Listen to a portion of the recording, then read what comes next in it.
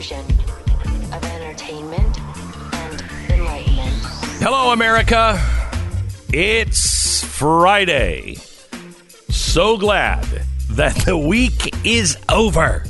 So now we can pretend that everything is normal for 2 days and then come back to work and go, holy crap, the world is still on fire. Welcome to the program. We're gonna spray some water on some of these fires that are burning, and we do that in 1 minute. This is the Glenn Beck Program. Spray some water on it. Yeah. Whoops, I guess that's gasoline. Imagine for a moment your house were on fire. And from the moment you realize it, you have a choice between two different fire departments. The first fire department will get to your house in 45 minutes because they'll go, nah, it's probably not really a fire. You're like, no, my house is on fire. Yeah, I'm not sure. Usually it's not. Now, the other one is same distance away, but you call them and you're like, hey, my house is on fire. And they're like, really? We'll be right there. And they're there in 7 minutes. That is exactly what happens with Simply Safe. Now, because our alarms are, pretty much all the same and they all go off and 911 is alerted, that's when they're like, probably not really anything going on in the house. It just went off. Simply Safe is the one that is calling and they're like, no, we're there. We see it. There's somebody breaking in. That is the difference with Simply Safe, and they're the only ones that do this. Simply Safe. Why wouldn't you give yourself an advantage of having only 7 minutes of somebody breaking into your house and then catching the guy? Simply Safe. I'm sorry. Was I sexist? Catching the person, because it could be a woman or a big golden butterfly, however that person might identify or non-person might identify. The police will come and in the world of tomorrow probably comfort them and say, you know what? You do deserve their stuff. Anyway, Simply Safe is there. Huge deal going on right now. SimplySafeBeck.com. Get a free HD security camera when you order. It's a $100 value. Get your free HD security camera now at SimplySafeBeck.com. That's SIMPLI. Do I have to spell this for you? It's Simply, but not with a Y. It's with an I. SimplySafeBeck.com. And you know what? If you spell it with a Y, and it doesn't take you there, then Simply Safe should there's probably a cyber squatter that is like, I've got the Y. I've got the Simply Safe with the Y. SimplySafeBeck.com. SimplySafeBeck.com. I don't know. I don't know what's happening. I don't know what's happening. Just my look told you that I was asking what is happening? Yes, that is exactly what I was saying in my head. It was, I know. Welcome to it. I guess I'm in a good mood because yesterday this has never happened to me before. Yesterday, I was going home, and as I'm leaving the office, they said, okay, don't forget Bill O'Reilly tomorrow. And I'm like, no, tomorrow's Thursday. And they went, no, tomorrow's Friday. And I'm like, no, come on, seriously, it's Wednesday. No, it's Thursday. I didn't believe them. I asked somebody else, and they said, no, it's Thursday. And I said, shut up. I went home last night. I get into bed with my wife, and we're setting the alarm clock, and I said, is it really Thursday? And she looked at me like crazy, like, yeah, don't you feel like it was Thursday on Monday? And I'm like, for some strange reason, no, this is the first time in my life that I've screwed that up. Usually it's Wednesday and you're like, oh, tomorrow's Friday. And you're like, no, it's only Wednesday. You're like, I want to hang myself. This is the first time. It's possible your rather lengthy vacation you just came off of. May I suggest that everyone takes 2 weeks off every other week? So in other words, you come back for a week, because next week it's not going to be like this. Next week I'm going to be like, oh, crap. Tuesday. I thought it was Friday. That's true. I know. So I want to make sure I understand the advice. Take 2 weeks off. Come back to work. Week. Oh, okay. Come back to work for a week. 1 week. Then take 2 weeks off. Then come back for a week. It's like, yes, we'll be like France, but we'll have that moment of joy on a Friday morning going, I can't believe it. I'm getting away with something. It feels like Thursday. We are headed to the world of Wall-E anyway. Let's just go. Let's go. Let's go to it. Let's go. All right. There's a couple of things. I just want to go down to the news because we have Rabbi Lapin on today. He's got some. You want to talk about good insight on Tlaib and Omar being banned from Israel. Good day for a visit for Rabbi Lapin. Yeah, good day. Pre-planned, but this is going to be good. Really interesting. Yeah, no, it's going to be perspective. Good. I've got some perspective on that one too. Yeah, I've got a little story to share. You know, the Israeli law has perspective on it. Yeah, does it? Yeah, really. And the Israeli law says that they shouldn't be able to come in. Yeah, they say that they can waive it. And so what we're asking for is special privilege for Ilhan Omar and Rashida Tlaib. I don't think so. Yeah, I mean, I guess Tlaib's getting it now because she's going to go visit her grandmother, which is very, very nice of Israel. Really but sweet. Still, like, they act as if it's like this crazy idea that Donald Trump had last week. It was a law passed in the country that if you support the BDS movement, you can't come. You're not going to be able to visit. Well, I mean, I don't know. I don't know how they think they can get away with that. Look, we want to make sure that nothing from Israel is ever brought into our country. Hey, I'm going to go visit Israel. What? I don't know. I don't think so. And the media just can't be pleased with no matter what Donald Trump says. First, he says Rashida Tlaib should go back to her country, and they get all mad. And now they're saying, don't go back to that. Stay here. And now they're getting mad at that. Right. I mean, this guy just can't win. He can't win. All right. So we have that. Now, have you seen how Patrick Byrne from Overstock is being treated? Did you see that his stock went down because he was on Fox going, yeah, I got some news for you. I was strangely kind of in a Hitchcock movie kind of way, found myself in the middle of, both the Clinton scandal and also the Trump-Russia scandal. I was there with the FBI, so I know what's really going on, and it's going to be a big scandal when it comes out. And but the good thing is, the Attorney General's on it, and I've already given my testimony to the Attorney General. And the New York Times and everybody else is like, this guy's crazy. Wait, what? How is he crazy? You do what's their evidence to say that he's crazy? Yeah, I mean, I honestly want to know. First of all, he's not saying anything on either side. No, neither side should be pissed at him. Right. He's like, look, I'm telling you, the FBI is corrupt. It's dirty. Shouldn't we all really care about that? Yeah.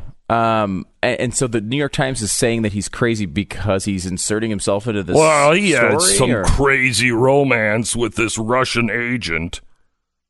Okay, she wasn't a Russian agent. Yeah. You see Eric Metaxas? Eric Metaxas, well, he might have DM'd me on this, so I don't. No, I think he posted last night on Twitter, and he was like, I know her.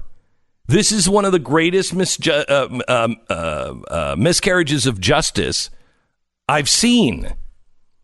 He's like, she is not a spy. And that's what they found. That's what they found. Yeah, they found that she's not a spy. They found that she just didn't register as a foreign agent.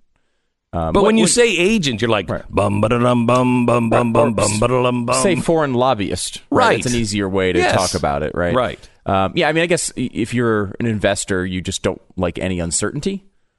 Right. So if there's a new thing coming out and you're not sure how it's going to play out, maybe that's what's hurting the stock price. But that's a bizarre, because as of now, there's nothing that would indicate that he's doing anything erratic. Right. He actually was acting very responsibly.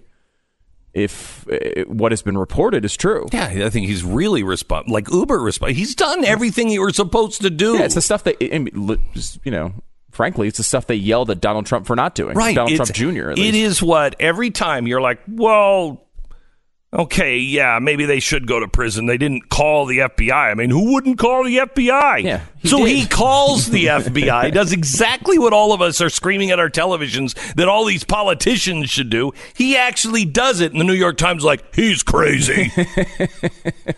All right. Young Americans warming up to communist China. Sometimes. Now, I am one of these guys who always has... I have real hope for the future because of the younger generations. I see them as real heroes. I see them as, waking up and then and I observe them, and that's the other thing. Like I actually observe them honestly, and so I have the opposite opinion.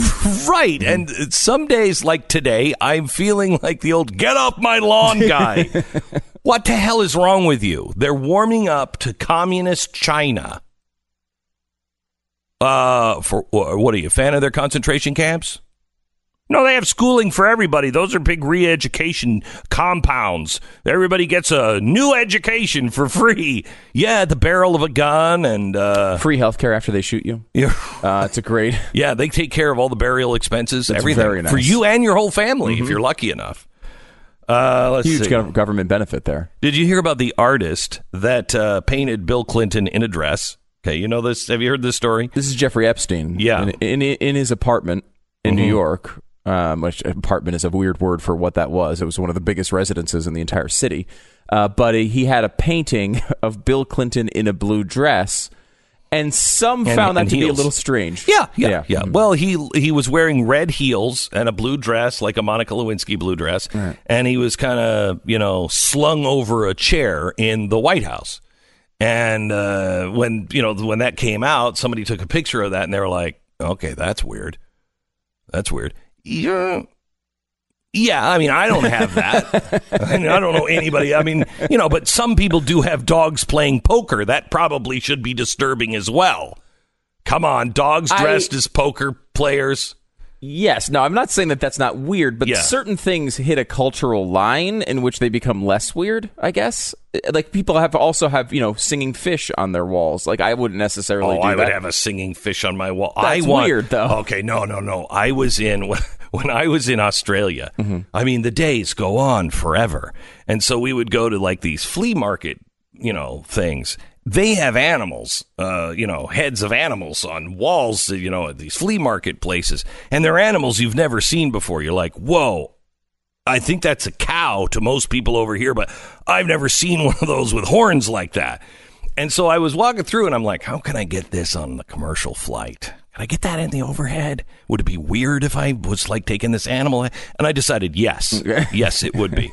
But I just wanted, my son looked at me and said, why do you want that? And I said, because I want to make a little automatic mouth that I can, the singing fish. I want to be able to have like a big animal head. I have this like big, huge buffalo head. And there's part of me that, I don't want to do it because it feels weird. There's like, hey, we killed this buffalo. Maybe even died of natural causes. I don't know. But, hey, I had this buffalo head. Now I'm just going to make it into a big joke. So I kind of feel bad about it, but not that bad. If I was married to somebody who still enjoyed my sense of humor, it'd already be a talking buffalo. And I'd be able to turn music on and it would look like it was singing, or, I could have like a Mr. Microphone where I'd be like, hey, welcome to the living room. Something where I could freak people out. It'd be fun. I will say you do own a giant real polar bear. You do realize that, right? A real polar bear that died in like 1960 something. How much do you think it would cost? Okay. How much do you think it would cost? And I'm serious. Do we have anybody in the audience that could make that polar bear so its hips swing? Okay. Okay, I'm with you now. And the mouth can kind of like sing along. That would be fantastic. It would be a disgrace to do it to a bear that had been killed in 1971 and is like, you don't do that to bears, but we did back in the old days. Whoa. Why would it be a disgraise? That's a... I'm sorry. Do I have enough reference for a polar bear that died? Didn't it die? It didn't even get shot. Okay, so let me put it this way. Have you ever seen people who, like Australia, it's weird, but they're a place with giant spiders. So I'm there and I'm looking at this. It's a place that had all the heads on the wall. And that's not it wasn't like a sign that says, we have exotic heads on the wall. It was just like a flea market thing. Okay. Well, if there's exotic heads on the wall, you don't need a sign that says we have exotic heads on the wall. It was. No, I know, but it wasn't. Okay. There was a lot of them to not say, not have that as a calling card. You're looking in the phone book and you're like, where can I buy exotic heads? We got a lot of them. Maybe we should tell people. I'm just saying. But there was this creepy cat. a cat, like a house cat, that had been stuffed, like it was like walking and looking and like, right. And you're like, what? Who stuffed the cat? This is the beginning of Pet Sematary. This is kind of very similar. Right. Okay. So like, I wouldn't do that to my dog. If my dog died, Victor died, Uno died, Ella died, I'm not going to stuff them and then like, and look, he can talk now too and sing songs and his hips swivel. That just seems wrong. This is a bear that was dead before you were born. Right? No, technically not. Right around the time, right? I don't think it's the same thing. But, I mean, you already own it and have used it for a prop 100 times. Yeah, I have dressed him as Santa. Right. Right, and put a Coke in his hand. This is the thing to animate. If you could animate a real polar bear life size. Yeah.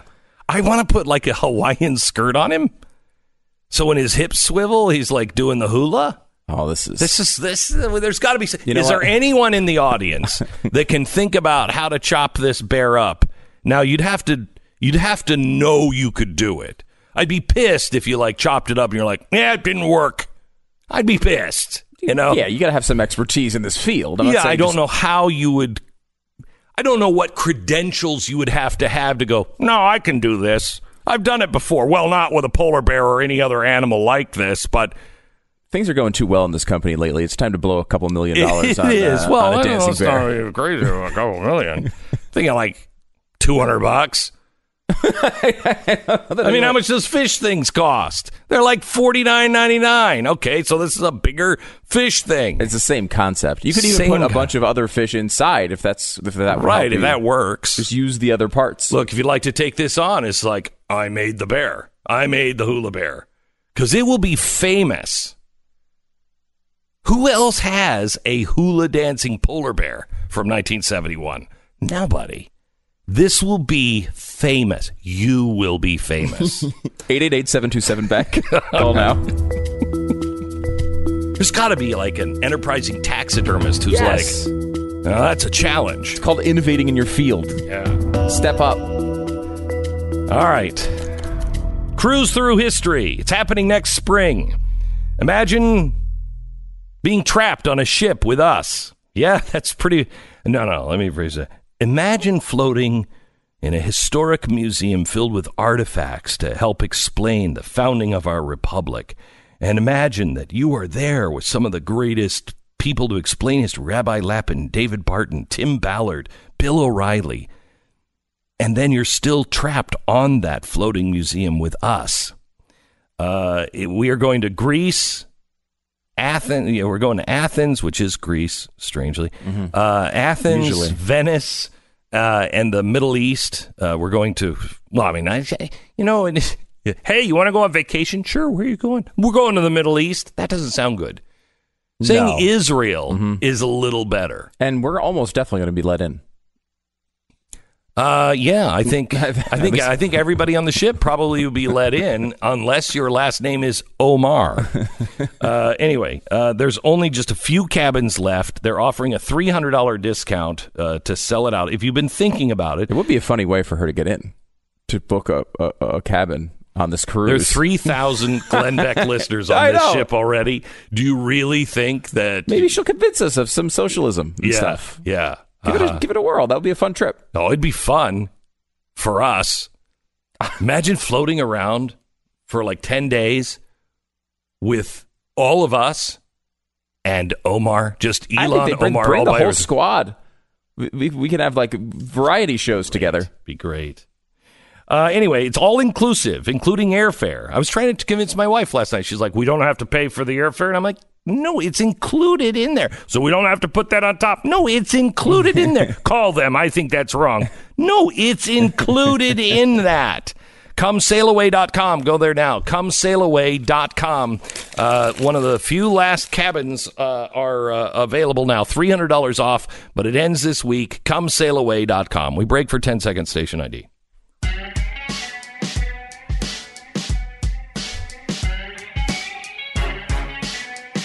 I didn't even finish the Bill Clinton.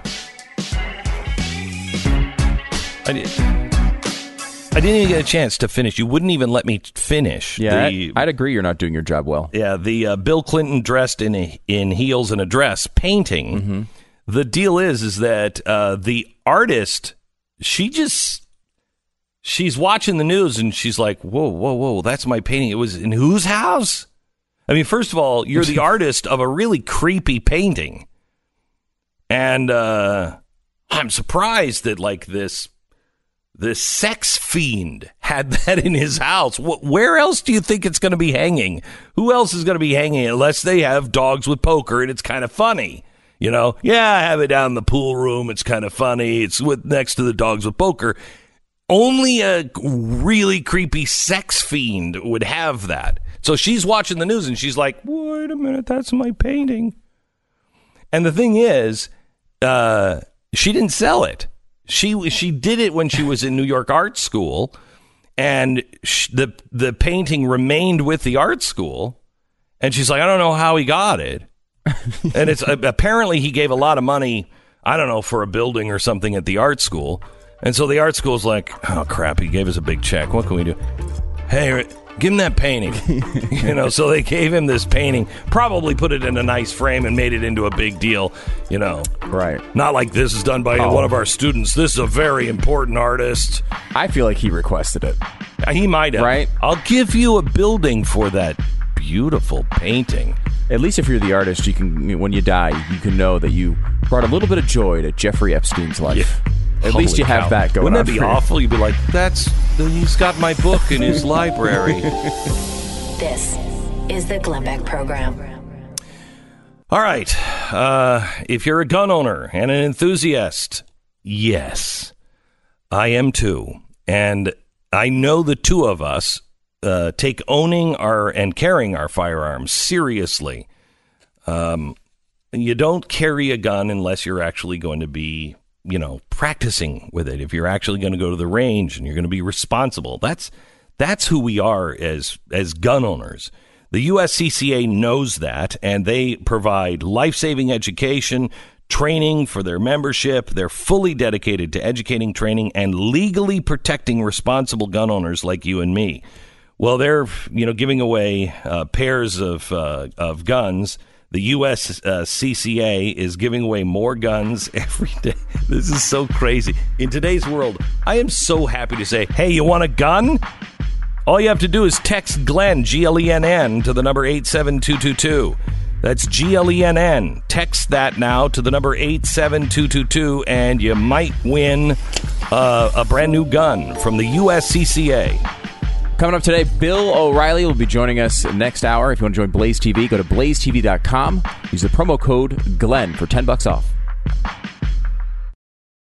Man, I'm really excited to welcome a brand new sponsor to the show, Tecovas. I know how ridiculous a great pair of boots can cost. Tecovas makes great boots and accessories. They sell their boots directly to the customer, so their boots are half the price of anything that's even similar in quality. They're all handmade with a 200-step process with only the best materials. Their entire line honors the timeless traditional boot styles. No silly stitching or sequins or loud colors or anything else. These are just great boots like my grandfather would have worn. With Tecovas, there's no need to break them in. They arrive already ready to be worn immediately, comfortably. They're easy to order with tremendous customer service. Tecovas always has free shipping and free returns. Check out their boots and their clothing and accessories right now. Tecovas.com/Beck. That's TECOVAS.com/Beck.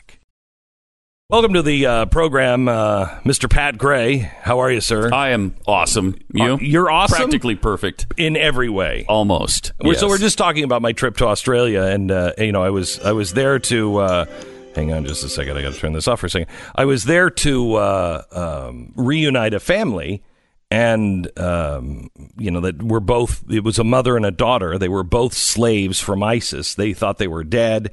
Each of them, we moved the mother. Each thought the other was dead. Yeah. We moved the mother to Australia. She was rescued. We got her to Australia. Then the daughter was rescued, and the mother thought she's dead. I saw her. She was sold for sex slave, and she was 12 years old at the time. She's now 17. Oh, wow. And so we reunited them. It's an amazing story. And these are people that Tim's group No, this is Nazarene Fund. Okay. Yeah, this is Nazarene Fund. And so we're doing a documentary on it. It's really going to be amazing. But anyway, he said, how was Australia? And I said, other than big deadly everything, it was good. And he said, but I hear Sydney's great. And I'm like, yeah, I've heard that too. Mm-hmm. And, it is, if it's worth a drive to. It's like Pittsburgh. Well, it's a great city. Mm-hmm. I'm not even Pittsburgh flying. Is great. I'm not even flying across the country to go visit. If I'm within driving distance, I'm going to go to Pittsburgh. Yes. Right? Yeah. So that's kind of like Sydney. Yeah, but you're not flying around the world to see Pittsburgh. Right. And it's the same with Sydney? Even with, like, the Opera House there? The Opera House is... everybody says. So it's everyone the says only thing anyone knows. The Opera right. House. It's like I was on the plane, and I wanted to say to the stewardess, because I was flying, Qantas, and so she's like, good day. And I'm like, hey, so what should I see, in Sydney? I'm only there for a couple of days. And she said... well, you've got to see, and I practically said it with her, the Opera House. I got it. Don't you have anything else but the damn Opera House? But apparently the answer is no. The answer is no. They don't. No, it's a nice city. Again, Yeah. Pittsburgh is a great city. Mm-hmm. But a 15-hour plane flight and then being 15-hour time difference, no, I don't. Not for Pittsburgh. Now, was the Opera House really cool, though? Was it amazing? It is more cool than you even think. Really? It was like... Why? The architecture up close is, the white thing. Yeah. Oh, you're a sucker for architecture, too. So. Yeah, but I mean, that's why else one of the in a great building? Yeah. Right? Okay, but the outer shell, those are all like bathroom tiles. Those are all tiles. Really? Yeah. Oh, so that's cool. I mean, it's really beautiful. But here's the thing. Close, really beautiful. Because you could go see a building because it's, it looks really cool, and then you go inside and there's something amazing. Here, you go inside, it's opera. Right. So, it's actually No. I flew to the other side of the planet and then didn't go in. Oh, you didn't go inside? No, you're not going inside. There's no opera happening. You got to go buy a ticket and you go inside. We went inside. What? We went inside and we're like, do you have like a tour or anything? And they're like, no, but the ticket counter's over there if you want to see the opera. And we're like, yeah, but no one wants to see the opera. How could they not know that by now? Come on. It's the only building that anyone knows in the entire continent. What if Placido Domingo is there and he's going to get you? I don't want to take that chance. Yeah. Placido Domingo? Placido Domingo. Yeah, right. Placido Domingo. Yeah. Placido Domingo is there. I don't want him assaulting me. I just don't want that. And did you know that's 2 buildings? It's actually 3. The first little sale kind of thing is a restaurant. Then they have the big opera house, and then next to that is like a smaller opera house. Soon they'll just be having the opera in the restaurant. We got enough seats in here to watch this. Do they have like a tool shed outside too? I don't store all the stuff. I don't know. Huh. But anyway, so I'm there. You saved us 15 hours. Thank you, by the way. Oh no, that's saving the whole tour. No, America, you're welcome. I went. Okay, you want to see it? That's kind of disappointing. Yeah, but didn't you see koalas? No, I saw them in the zoo. Okay, I could go to San Diego. I want to see him roaming the streets in Australia. Right. Okay, so I'm getting ready to leave. Now, I posted this on my Facebook page. I'm getting ready to leave, and everybody's like, oh, good thing you're leaving now. Cold front's coming in. And I'm like, oh, maybe there's something exciting with the cold front here. I don't know. Mm-hmm. Let's mix things up. I saw the Opera House on Monday. So the cold front comes in. I get home. And I see this video from Australia. Look at this. It's snowing. And here are the kangaroos. Oh, that's cool. Oh, my gosh. Okay, like in a herd jumping through the snow. Which you weren't there to see. Right. That would have been cool. I would have liked to see them just in the grass jumping. I don't know where that Australia is, but they hide it from the tourists. Okay? And so I go and, I'm looking at these kangaroos, which I hear are mean. Yeah, supposedly they are. Okay, then why were the kangaroos and the wallabies, which I don't know the difference between them, they both look like kangaroos, they're in this place, and it's like the kids section of the zoo, all right? And you open it up, and you're just with the kangaroos, and it says, stay on the path. Okay, it's a sign that just says, stay on the path. Well, none of the kangaroos are on the path. Mm-hmm. And they're all sleeping because, what are you going to do? You're like, I've hopped around here my whole life. It's one room. I've seen it. I'm just Sydney's not that great. I saw the Opera House. I can look at it. It's right over the hill. Anyway, so I'm looking at these animals, and I'm seeing these kids, and none of them go up to pet them. But you can. I didn't. Nobody did, because I hear they're mean. Yeah.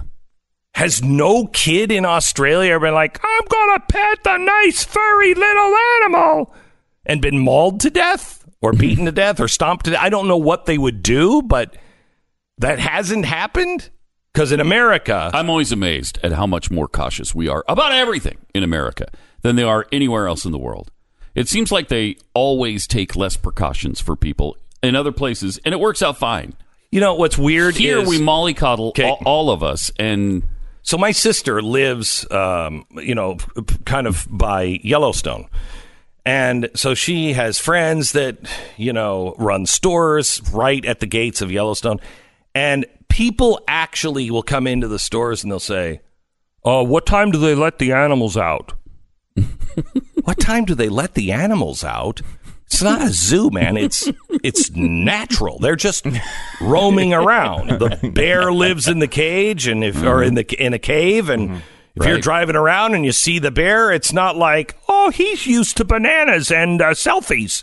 No, he's living in a cave. This is natural. He'll maul you to death. People think like it's a zoo. It's not a zoo. No, it's not a Disney ride. It's not like, let's go on the Disney Yellowstone Park ride. Not animatronic at all. No. Yeah, they'll eat you. It's like that, though. I mean, around the world, you go and you see pictures of people traveling, and they're doing things that look like death-defying. Yeah. And it's like, that's just not here. And you never hear about them dying. No, I mean, one of my favorite memories as a kid was going to Action Park in New Jersey, which was this amusement park. Back in the old days. And I have these visions of being there at 11 years old, standing on this cliff with no attendant, just pausing people from jumping off of it. And then below you, there's just 20 children, and you're just jumping off a cliff in between them and trying not to land on one. There's they actually had into water. Okay. Yeah. They have a loop water slide, which is very famous. It wasn't open for all that long because loop water slide. People couldn't make it all the way around the loop, but legitimately, it's true. You get halfway up and then you just slam down. One person tried it. First of all, they started just putting dummies down. A 150-pound dummy, they just slide the thing down to see like if it would a go. human or like a stuffed dummy. Yeah, but no, actual stuffed You're dummy. You're kind of slow. Why don't you try it out first? No, and it was a stuffed dummy. Okay, and because this isn't a thing where they went to a firm where they designed the physics to make sure people could get around the upside down loop on a water slide. They just built it and started trying. And so they put the first one they put in. They put a doesn't that show how deregulated we used to be? Yes, my gosh, yes. So that's amazing. They put and I don't know if that's a good thing. I don't either. But this was a little used bit to it now. There were definitely several deaths at this park. But wait a minute, hang on just a second. Were they really? Oh yeah.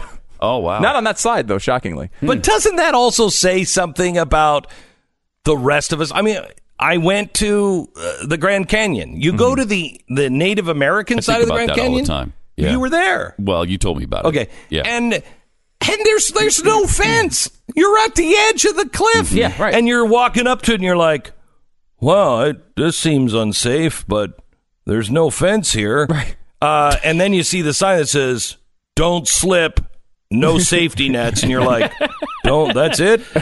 And I talked to the Native American. He's like, you people stupid. We smart. And he's like, he told me, he said, you guys have problems all the time. We don't have people falling over the cliff here because we treat you like you're smart enough to know. Yeah. And on the other side, it's all fenced off, and that's where people fall. Yeah, because they think, I can get over this wall. I can get over this fence.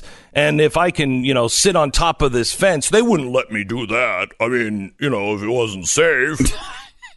Yeah. Did you get mad at the Native American for not recognizing you were also part of the tribe? I mean, you're 1% Native American. Remember from your we DNA went back test? and we smoke them one pump. Oh, okay, good. So anyway, so this water park. Yes, so they have the loop water slide. The first dummy they put down, they put it down. It goes around the loop, comes out the other side, decapitated. So that was the first test. Decapitated? somehow decapitated the dummy. So eventually they started getting the dummies through it. Then they started paying employees like an extra $20 or a case of beer to test it. And so they would go down, and some made it, some got banged up, but, people lived. One person got stuck, went up on the side of the loop, if you picture it, about to go upside down, didn't quite make it, came back down. Well, then you're at the bottom of a very long, narrow tube with no way to escape. Oh, man. Right? So they had to build an escape hatch at the bottom of the slide. How'd they feed that person in between? I don't know. It's like... Oh, we lost him. No, you just slide hot dogs right down the slide. Now, a couple of days down there, it's going to start, because you're in a puddle there. Right. That's not going to be a fun place to be. Eventually, they did actually... I physically, with my own eyes, saw this slide. It was not open the day I was there, but I actually saw it. It is a real thing. And they opened it for like 2 days. And then people were not making it around the top of it. They closed it again. They opened it, I think, one more time for like 2 more days. It was only open. I mean, they built an entire water slide in the middle of the park. And they just had no... They just kind of were like, I don't know, if we make it that high, they'll probably make it around. That was like the way they calculated it. It's incredible. You have to see pictures of it. It's amazing. But I mean, the whole they had an alpine slide, which was, a giant like bobsled-like slide that you'd go from the top of the mountain like on a bobsled, but you had no padding on it. It was just you and your shorts as a little kid on a little tiny scooter going down this thing at like 40 miles an hour. I remember I fell off of it at one point, like as many people did, and it was at smooth concrete. You know what I mean? Ooh. So you'd slide on that, and you'd have no hair, and just a giant And what did your parents say? It was like, what are you, dope? What are you going too fast for? Exactly right. You're supposed to know. Right. That is, they're taking away our ability as parents to go, well, dummy, what did you expect to happen?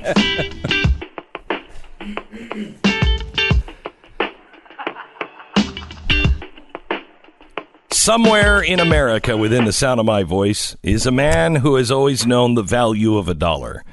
Whether it was going to buy food to put in his kids' mouths, or the collection plate at church, or toward the purchase of boots that he wears on his feet, he has always been aware of how hard he had to work to get that $1, and just what it would take to make him give it up. That's why the boots he wears are Tecovas boots. He's a man who appreciated those times when quality and comfort can exist right alongside affordability. It's Tecovas boots. They're all handmade from just the best leathers. They take 200 steps to make.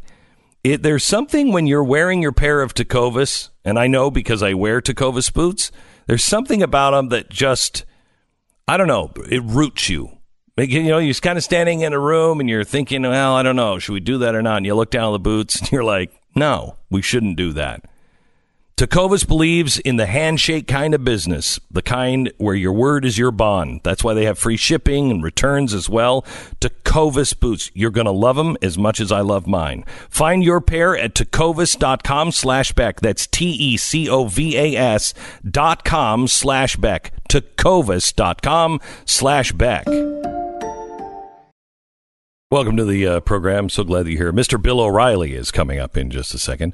He has the look at the news of the week himself, which is always entertaining, coming up in just a second. I do want to talk about the, quote, gay penguins did you see this?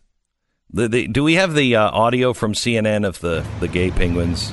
There they are. There's the gay.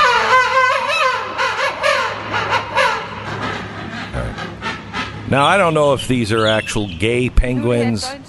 And we should point out that they don't have the gay penguin accent. They sound just like other penguins. Right. Okay, well, somebody is speaking here. But she's speaking a foreign language, so I have no idea what she's saying. Mm-hmm. But this couple, I mean, it seems to be like My Two Dads. Where they've been, show that could not be made today. So they're showing these penguins, and they've been trying to sit on a rock, try to hatch rocks, etc. So they were given an actual penguin egg, and they're both sitting on it, taking turns, which is what penguins do, and so I mean, I don't know why this is a story. I mean, it's just like penguins who are in a zoo. They don't like have a lot of dating opportunities, I think. And, you know, I guess the father or the mother, I don't know if they're both girls or I don't know. Be careful. You are treading on thin ice. Maybe they identify as people. You know, I don't know. Yeah, I don't know how they identify. But by the way, this happened on Parks and Rec, the show. They married 2 penguins, and then they turned out to be gay. It was a big controversy. And now, here it is in real life actually happening. I don't know. Who's going to get in trouble for this one? I'm a little concerned the way you just talked about that. You said the mother, you seem to not know. I'm going to go in a timeout box. Yeah. We're going to need you but 6 months off, then come back and beg for our forgiveness, and then we'll say no. It's like real society. Okay, thank you very much. Bill O'Reilly's coming up in just a second. First, I want to talk to you about if your monthly budget is going towards credit card bills, mainly, you got a problem.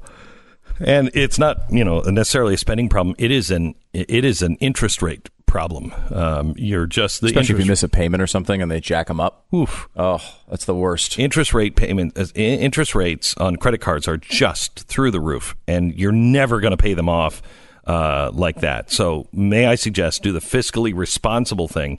Get in touch with American Financing right now and get a consolidation loan. They can, talk to you about it within 10 minutes.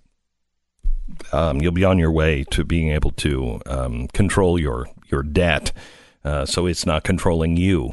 Go to AmericanFinancing.net. From coast to coast, they have you covered. Whether you're looking for a new home, getting out of the adjustable mortgage, which I highly recommend, and getting into a fixed rate, or if you want a consolidation loan and just get out of debt and put yourself on the right track of financial stability, I want you to go to AmericanFinancing.net. That's AmericanFinancing.net, or you can call them at 800-906-2440.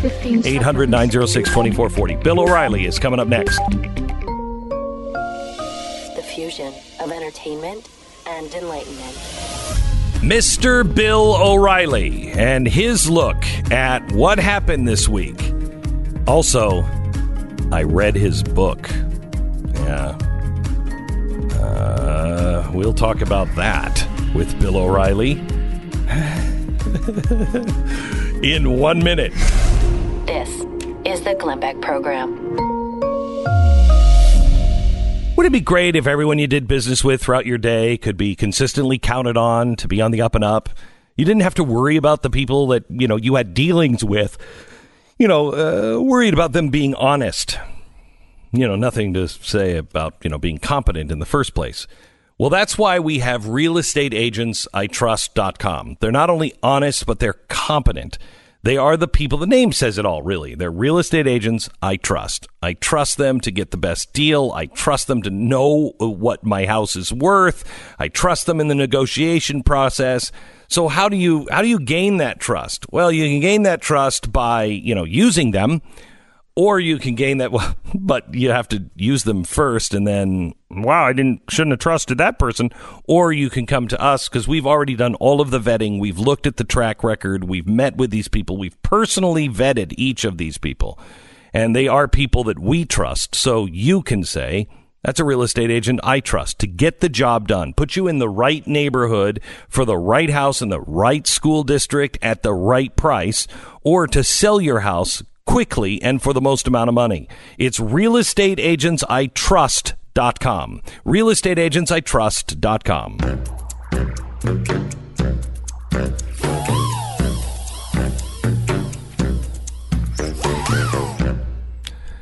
Mr. Bill O'Reilly. Hello, I'm here. Yes. What can I do for you? First of all, you can explain why when I was filling in for 2 weeks, you didn't bother showing up on Fridays.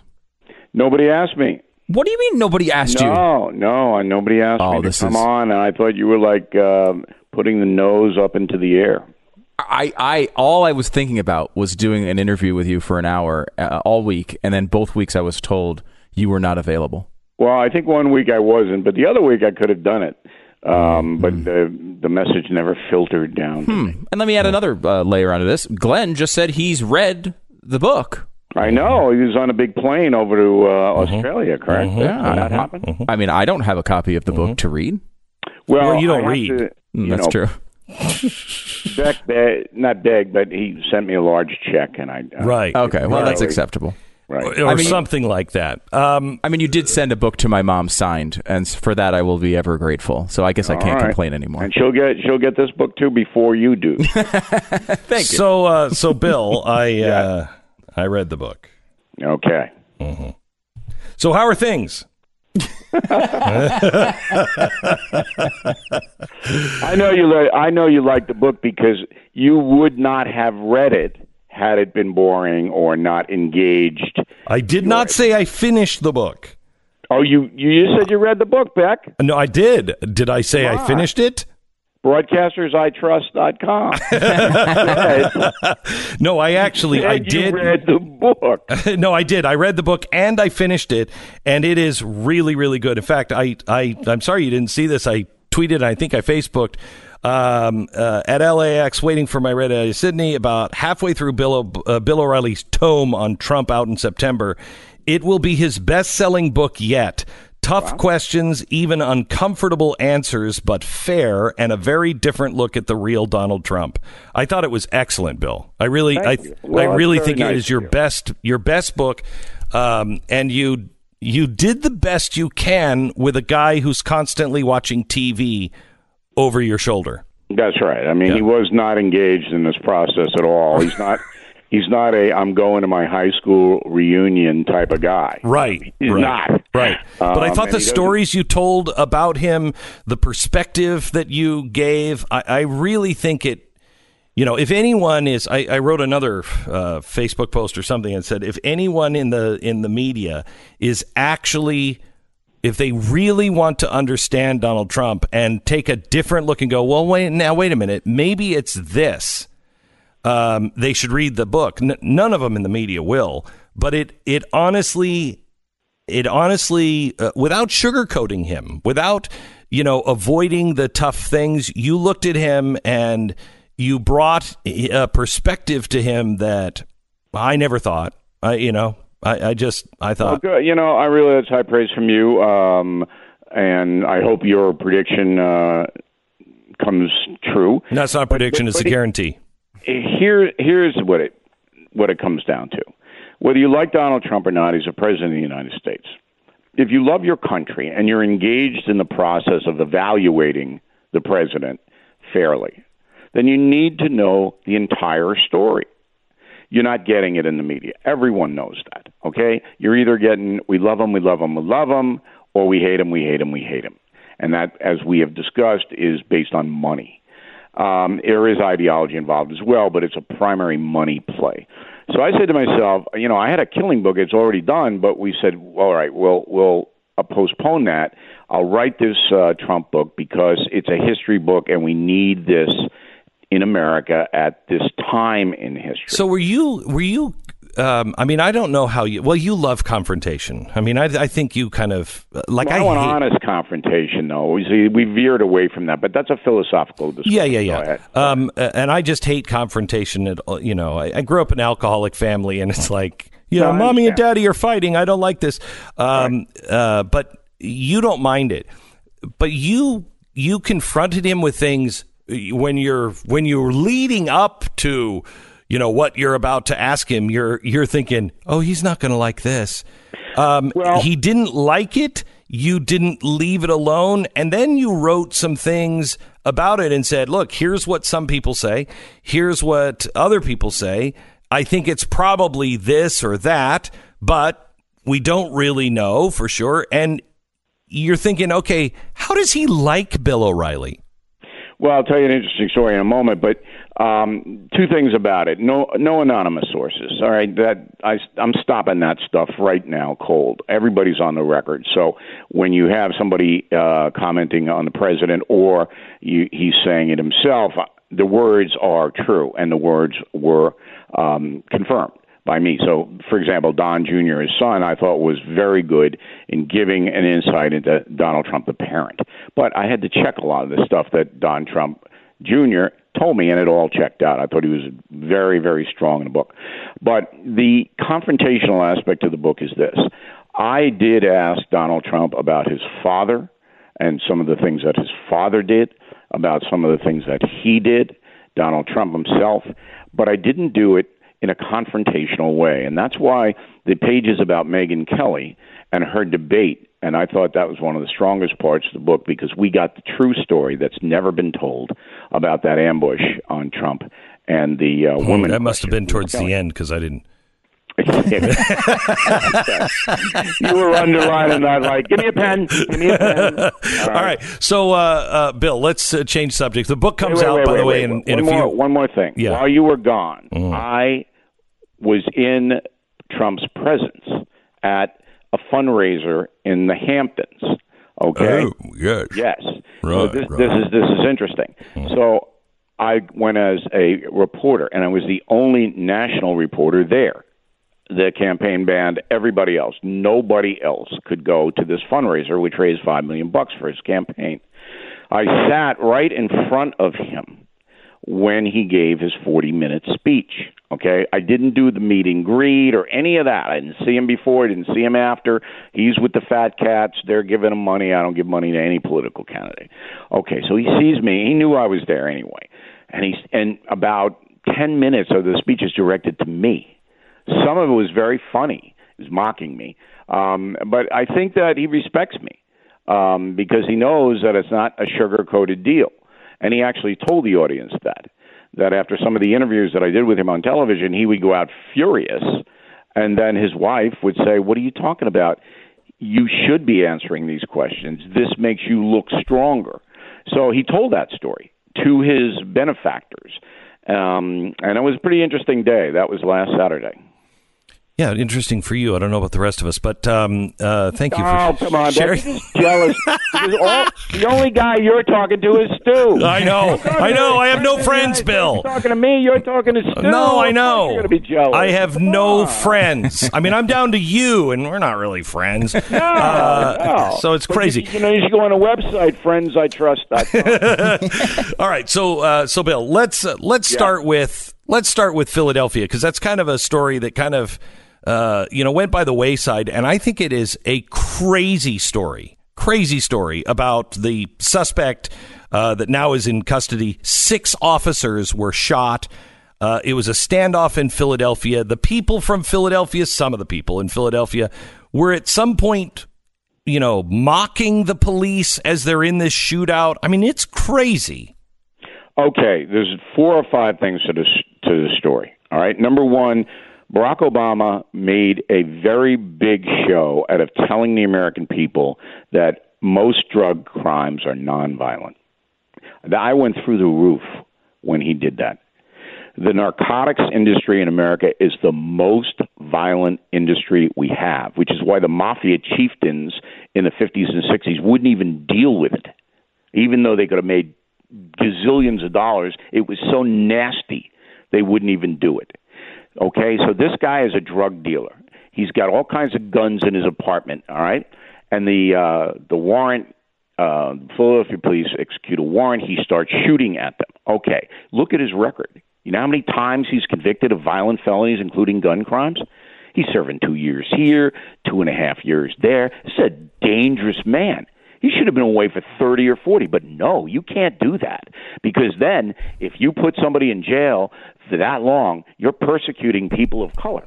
So you're against, hang on just a second, so you're against the prison reform that the president just did? I'm not against the prison reform if it's very specific, but I have said for years that if you commit a crime with a firearm in this country, you go to federal prison for 10 years mandatory first conviction. That solves the gun violence problem. How many decades do I have to say this? How many times do I have to say it? If you're a criminal using a gun in a crime, it becomes a federal crime, and you have a mandatory 10. That stops gun violence. I get so angry because the rest of this gun stuff is BS.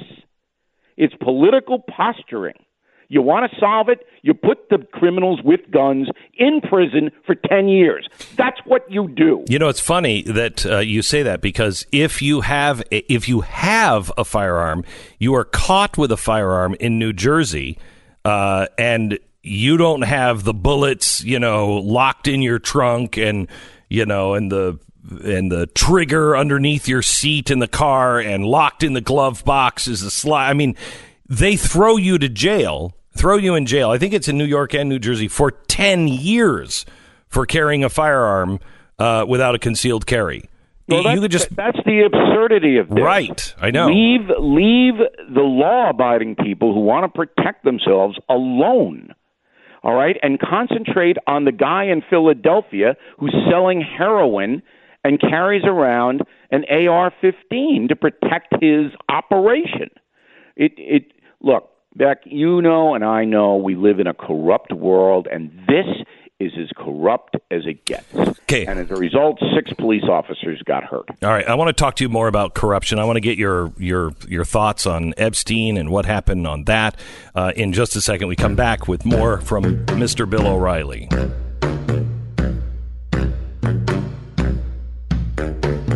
Did you know that your fear of heights or the ability to match musical pitch, that they have the same thing in common that, your cheek dimples do, your ice cream favor preference, the frequency in which you get bitten by mosquitoes, all of those things have the same thing in common. You know that? No, I did not. DNA, all determined by your genetics. All determined by your genetics. The mosquito thing? Yeah. It's really an amazing thing. The physical traits that you have, we know, well, look at the genetics. Good genetics there.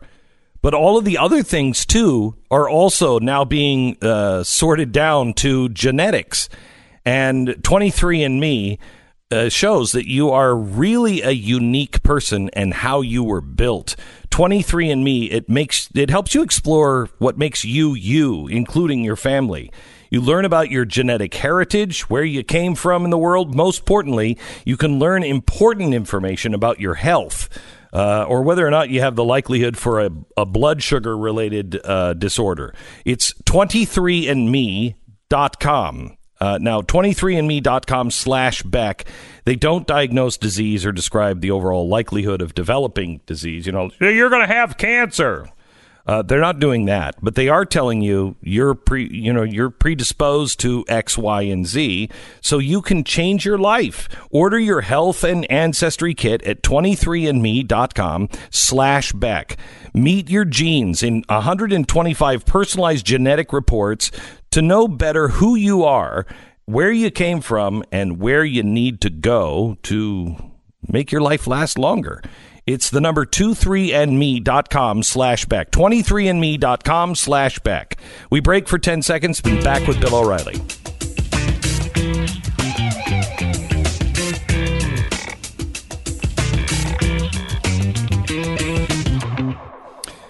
The United States of Trump, the new Bill O'Reilly book. It's released September 24th. You can find it on Amazon or anywhere else that they're schlepping these things.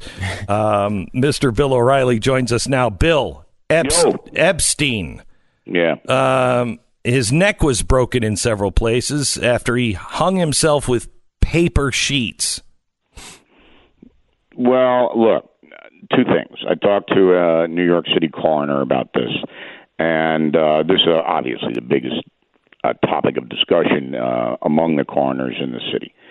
And the consensus is, and that the autopsy is honest, and this is absolutely could have happened physiologically to this guy. Secondly, I walk into my local deli a couple of days ago. I'm besieged by mostly women, telling me he was murdered and I have to find out who did it. And I'm looking around going, can I get my muffin? I mean, it's a populist story, and it's one of those stories like the Kennedy assassination where they're just going to run wild with this stuff. But I'll tell you, from what I know, and my sources are pretty good, nobody could have gotten into that cell to kill him because there are cameras all over the place, all right? And it would have been impossible for that to happen. Number two, he did strangle himself, all right? They say he hung himself, but it basically strangled himself with whatever he had as far as a covering was concerned. The coroner's report reflects that, and it absolutely could have physiologically happened. The real story is, were the guards bribed? because they had to know that this guy was up to no good. So that has to be investigated by the Attorney General, Barr, because it's a federal facility. Other than that, I mean, I think people have to step away from the hysteria. I know it's fun and entertaining, but I don't think it leads us anywhere. So speaking of hysteria, this inversion, the yield inversion that happened this week, which the media was only giving half the story. Yes, every recession we've had in the last 50 years has been pointed out by a yield inversion, but there have been several yield inversions that did not lead to a recession. Look, the media wants a recession. The New York Times, the Washington Post, they want it because they know that the Democratic field, and I think we know enough now. There's another debate coming up in 3 weeks, but we know enough that it's very weak. Would anybody disagree with that, listening to me across America? No. The Democratic field is very weak. You've got actually dangerous people running for president there who would put this. You think a recession might come? If Bernie Sanders or Elizabeth Warren get elected president, we might have a depression, not a recession, a depression, because corporate America would be corporate Belgium. They're going to get the hell out of here with these socialist people if they ever got power. I mean, it would be a flight of capital out of this country. Foreign investment would dry up. You're looking at a catastrophe. And this is fact-based, all right? So, I mean, don't tell me about an inversion that might lead to a recession. The Democratic Party, if their wish list were fulfilled, I mean, I'd be in the Bahamas. You'd call me in the Bahamas because I'm not staying here with a wealth tax. You pass a federal wealth tax, you come into my house and take my stuff. Where's Bill? Well, I think he's in Greenland because Trump's going to buy Greenland, I think, isn't he? Yeah. So, can I tell you something? Yeah. First of all, I need to know, when was the last time the kitchen was updated and how many bathrooms does Greenland have? Because, that's where you really drop all your monies on kitchens and bathrooms. Why? What is this Greenland story? It's just another story that gets floated out, and I can't tell you who floats it, to get Trump's name in the paper. I think it came from the Trump people. You have to understand that Trump's on vacation this week, okay? But he hates vacation. He never takes a vacation. He doesn't play miniature golf. He plays real golf. But it's hot and humid, and nobody wants to go to Jersey to play with him.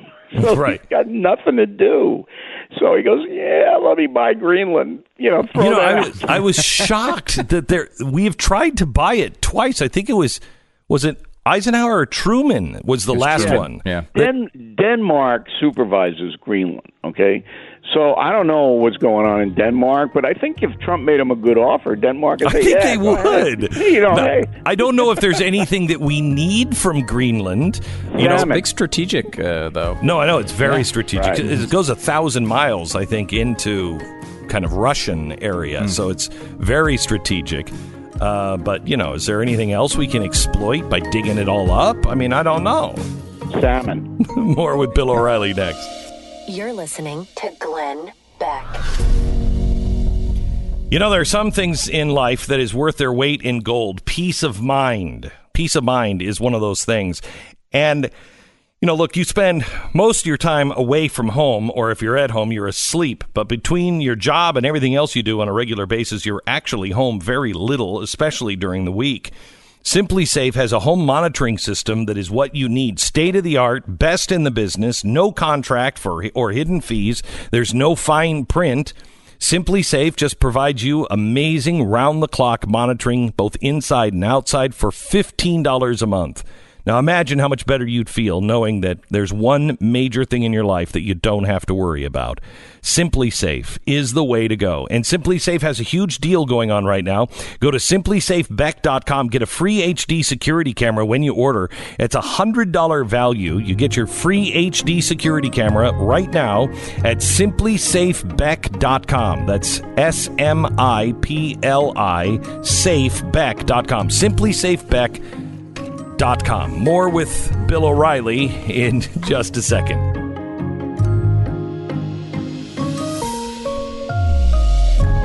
If you want to subscribe to Blaze TV, go to blazetv.com. Use the promo code Glenn for $10 off. And don't forget about your BillO'Reilly.com membership as well. Get it now. Bill O'Reilly is joining us. Hello, America. It's Friday. And I want to talk to you, Bill, about a story that broke yesterday that I think is a totally bogus story. I don't think that they had any intention really of even going over to Israel. But Rashida Tlaib and Ilhan Omar, who are both the big BDS, spokespeople, they're leading the charge in Congress. They're both, I think, anti-Semitic.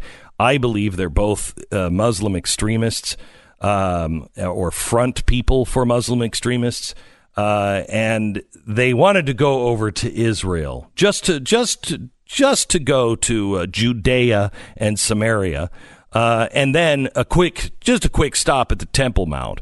And the story is being spun that Donald Trump called up Benjamin Netanyahu and said, "You can't let him in there." And he's such a stooge. He just said, "Oh, okay, whatever you say, Mr. President."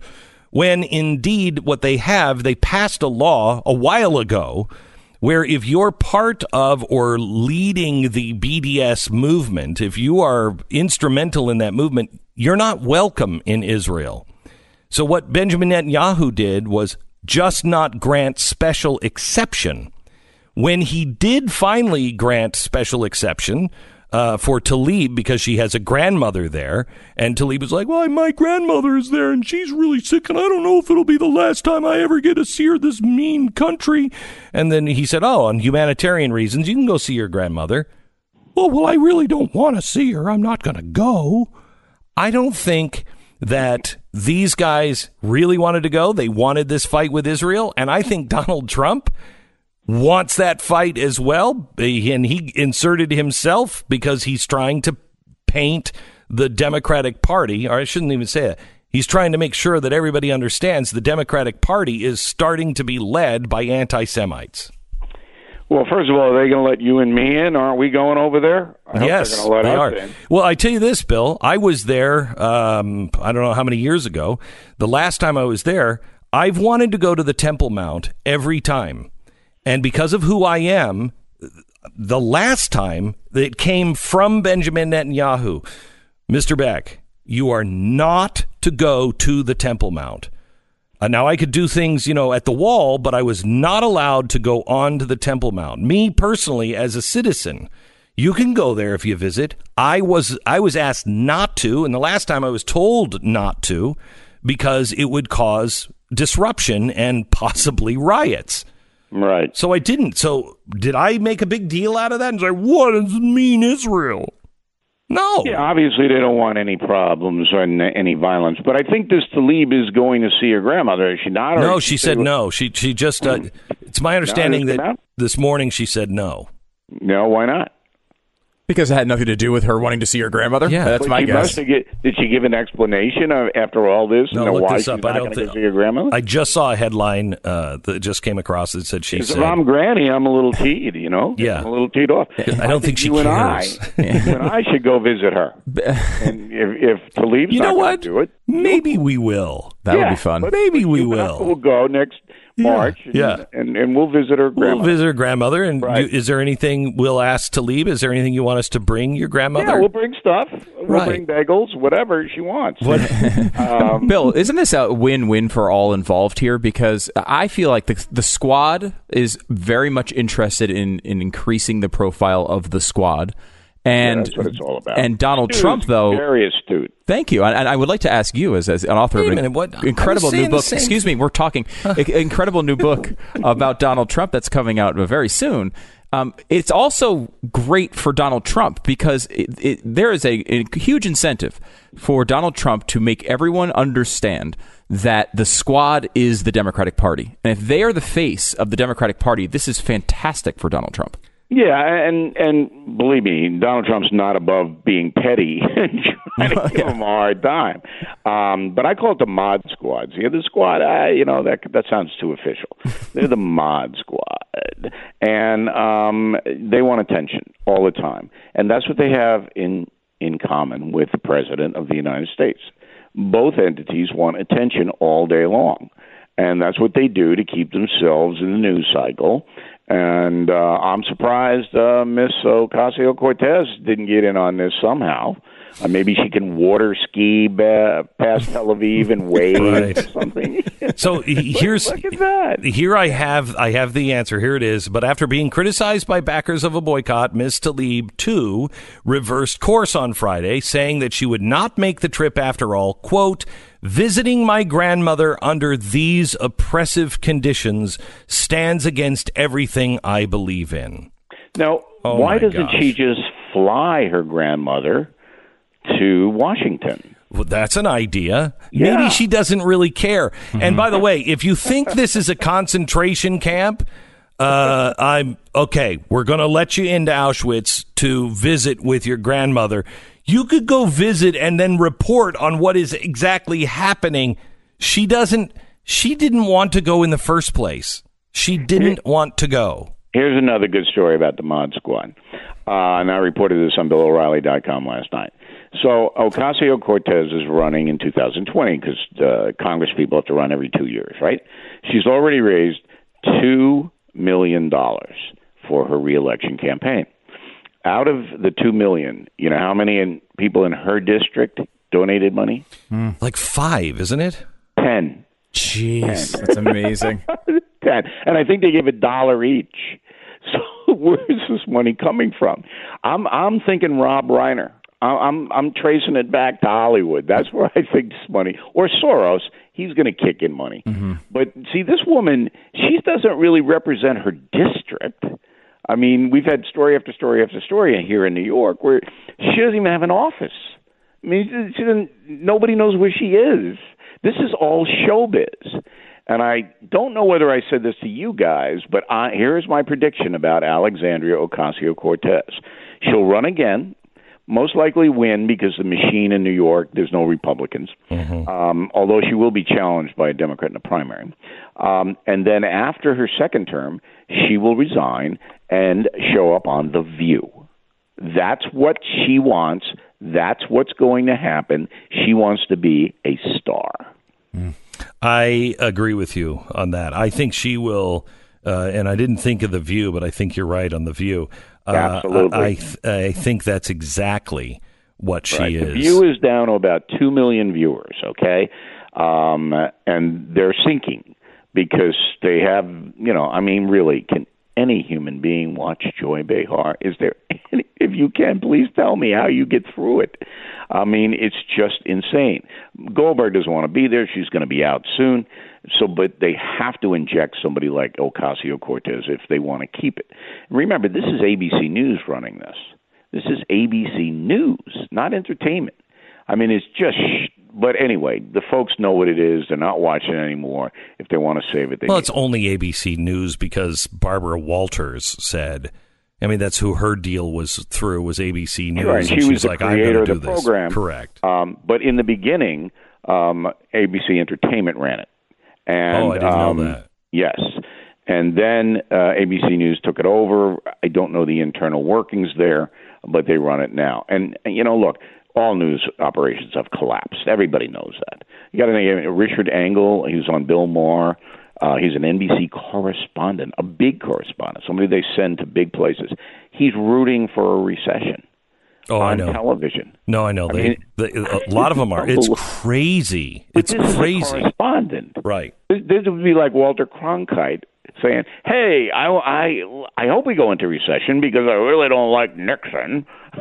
Right. Crazy. Right. It's the same thing. So, Bill, let me leave you with this. The Iowa State Fair, blah, blah, blah, don't really care. What I found interesting was the new poll that came out that shows Elizabeth Warren now number 2. Bogus poll. Bogus poll? Yep. It's a morning consult poll, and I had my crack staff at BillO'Reilly.com investigate this. Here's how the poll is conducted. Hello, anybody out there? Please call me and tell me who you like. It's not a scientific poll where you do random calling and get registered voters to tell you who they like. No. This is, hey, can anybody get to me, please? Can you tell me what you like? It's just such crap. there are some. Look at this poll. Now, Warren could well win the Iowa caucus because the people involved with that have all moved here from Havana. Nobody knows that. But this was a mass right. communist people in Iowa. All right, and very few of them. I think there's 8 of them that control his caucus. She could win that, but Elizabeth Warren's not going to get the nomination. She's not. And all these polls are all, Fox News puts out a poll that has Bernie Sanders beating Donald Trump. I mean, come on. Come on. It's just a joke. It's ridiculous. But makes headlines as long as the press likes the candidate. They're going to put it in the headline. Yeah, I mean, the general election polling at this point is basically pointless, right? We don't know. Yeah, you don't know. And people are pricing in these. We haven't seen them against Trump yet. There's The big story here, which is not being covered, is whether Biden has enough left mentally to run for president. And this is what's being discussed in the Biden campaign. With himself, do you have enough? Because he's out there saying insane stuff and he doesn't even know he says it. Usually when you make a mistake on the air, which I do, we all do. You hear it in your head. You hear the mistake, but he doesn't. Black people are just as good as poor people. And, you go, what? What's happening here? It is amazing. Bill, real quick. That's a huge story. Go ahead. You mentioned a scenario in which Warren wins Iowa, which is, it's possible. But Bernie Sanders won New Hampshire last time. Exactly. Right. But if Warren wins Iowa, she then goes to New Hampshire, which she's competitive in and is also next door. She could absolutely win that. So she wins Iowa and New Hampshire. She's got at least a pretty serious shot at this thing, doesn't she? Well, yeah, she could get the nomination, but she'll get wiped out like McGovern did. But the Biden would win New Hampshire if Biden can speak. if the man can speak. I really thought that he was going to be the nominee, but the more you watch him, and I've never felt this. These discussions are going on. Yeah, he just looks really old. One of the plans they floated was he wouldn't say anything. It would just be sign language. The lady would stand next to him. This is what he would say if he could still speak. Right. Bill O'Reilly from BillO'Reilly.com. Thank you very much, sir. All right. Thanks for reading a book, Beck. That was very nice of you to read it. Thank you very much, too. I'll get a book to you ASAP. I'm excited. Thanks, Bill. I appreciate it, Bill. You can read mine. Only first couple of pages are dog-eared. Okay. After that, tell me how it ends. Should Biden just start giving all of his speeches like the Star Wars open, where he just stands there and then this text just goes over the screen in slow motion? I think that's why he kind of looks at the camera with a daze for a while, because the teleprompters kind of look like that. He's like, I think I'm in Star Wars. What's going on? Somewhere in America, within the sound of my voice, there is a man standing in the hot sun next to an old oil derrick. He turns the wrench in his hand, feeling and hearing the creak of the metal as he puts the old girl back into shape. For as far as he can see in either direction, there's land that's been in his family since this country was settled, or at least it seems. He takes pride in that job that he does. And as he stands, so many others like him, in a pair of Tecovas boots, there's a smile on his face. Tecovas boots, they're made by hand for people who may not still work by hand, but they may want to live that dream that, I don't know, they're like that guy standing in the sun in Texas. They're made with the finest leathers available by the best bootmakers around. Takes over 200 steps to make a pair, and yet they're half the price of a similar quality boot. That's because Tecovas believes in a handshake kind of deal kind of world. It's the kind of world with the man in the sound of my voice. That's the world he wants to live in. The kind of world we all want to live in. And the kind of world that when you're wearing Tecovas for a second, when you look down at your boots or you just feel the comfort of them, you think all's right with the world. Tecovas boots at tecovas.com/Beck. Tecovas, TECOVAS.com/Beck. Best boot, best price. Tecovas.com/Beck. You know, I just have to tell you, I love technology. I love Google. We were just talking about the Mod Squad, and I remember the Mod Squad, the original 1970s. And so I just, as I'm talking to Bill O'Reilly and not really listening to him, I'm Googling the Mod Squad, and I see that Peggy Lipton was the girl who I think I might have had a crush on when I was really, really, really young. And then Rashida Jones. So I look up Peggy Lipton, and I'm like, I know her from other things. Oh, my gosh, that's a woman from the Mod Squad. I didn't know that. Oh, she was 72. She died. So I mourned there while Bill was still droning on. And then I see that her daughter is Rashida Jones, who you also know. Do you know the name? Look her up. From The Office and and Parks and Rec. Yeah, that's Peggy Lipton's daughter from the Mod Squad. I didn't know that. I didn't know that either. I didn't. So I love the fact that you can just go down these wormholes.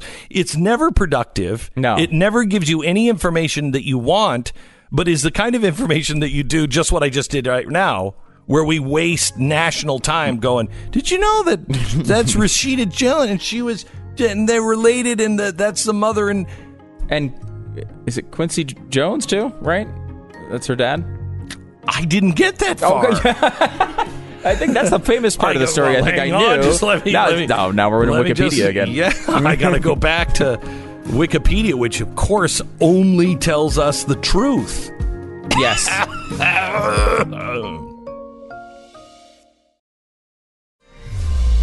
The fusion of entertainment and enlightenment. Okay. We're going to talk about a couple of things. First of all, Daniel Lapin is with us. Everybody needs a rabbi, and this is my favorite rabbi. And there's a lot of great rabbis out there. Daniel Lapin is going to talk to us a little bit about Tlaib and Omar. I want to get his view on this. Also, what the unifying theme is on this push to socialism. All that and more in 1 minute. This is the Glenn Beck Program. So do you know what a VPN is? A VPN is, I'm telling you, it's going to be kind of like a deep fake. A lot of people don't know what a deep fake is yet, but there's going to come a day very soon where everyone in the world will be talking about a deep fake. The same thing is going to happen with a VPN. It's a virtual private network. Something is going to happen, and there's going to be such hacks and such violations of privacy that everybody's going to say, you need a VPN. You need one. It is what will stop Facebook from tracking you, Google from tracking you, bad guys from tracking you. You sit in, oh no, it's got a password protected public Wi-Fi. Doesn't matter. They got the password too. I don't know if you know that. A VPN protects you, your computer, your history, your life, everything. It's available right now, and you can get a good VPN, and all you need to do is you get a VPN at Norton, norton.com/VPN. Now, LifeLock is another part of this. LifeLock is their sister company, and LifeLock takes care of the other part. In case somebody is trying to grab onto your information, not through a wireless system, you got it covered with a VPN. But there are people that are coming after you in all different sorts of ways. That's why you need LifeLock. You can do both. They got them both. LifeLock.com. Use the promo code Beck. They can't, monitor all transactions at all businesses, et cetera, et cetera. But with LifeLock, they are the best. LifeLock.com, promo code Beck.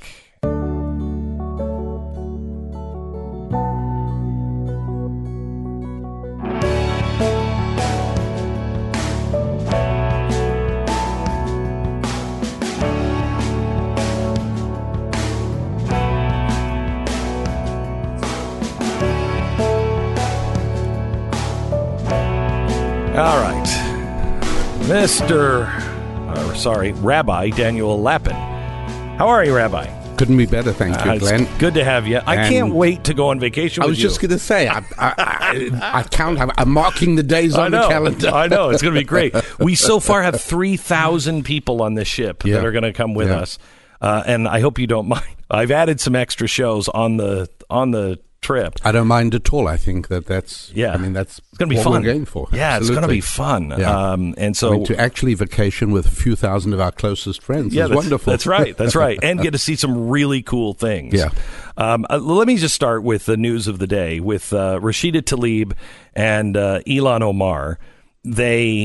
The story yesterday came out as Donald Trump just called his best friend Benjamin Netanyahu and said, "Don't let these crazy people in," and Israel did it. That's not the story, is it? I mean, Israel has a problem with people who are running BDS, and they passed a law. And let's remember, the left has a problem in general with the idea of national borders of any kind whatsoever. And so the notion that Israel should exert any form of sovereignty is profoundly disturbing. It's like a deep stomachache for them. Right. So then Benjamin Netanyahu said, because Tlaib said, "I've got a grandmother, and this might be the last time I see her. Just a humanitarian." He said, "Well, you can apply for a humanitarian. We'll grant that. You can come on in." Today, Tlaib said, "No, I can't go under these conditions. I refuse to see my grandmother under these conditions." What conditions? Yeah, well, I mean, I think the main condition is grandma probably said, "Keep her out. I can't stand her." That's probably what happened. But so the idea that a country is going to let people in who are actively trying to destroy that country. Yes. I don't think they actually even cared on going. And one of the things they announced in advance they were going to do is visit the Temple Mount. What do you think that would have done some Friday with Tlaib and Omar on the Temple Mount? That would not have been good. No, it would unquestionably have precipitated drama, which is exactly what they want. Right.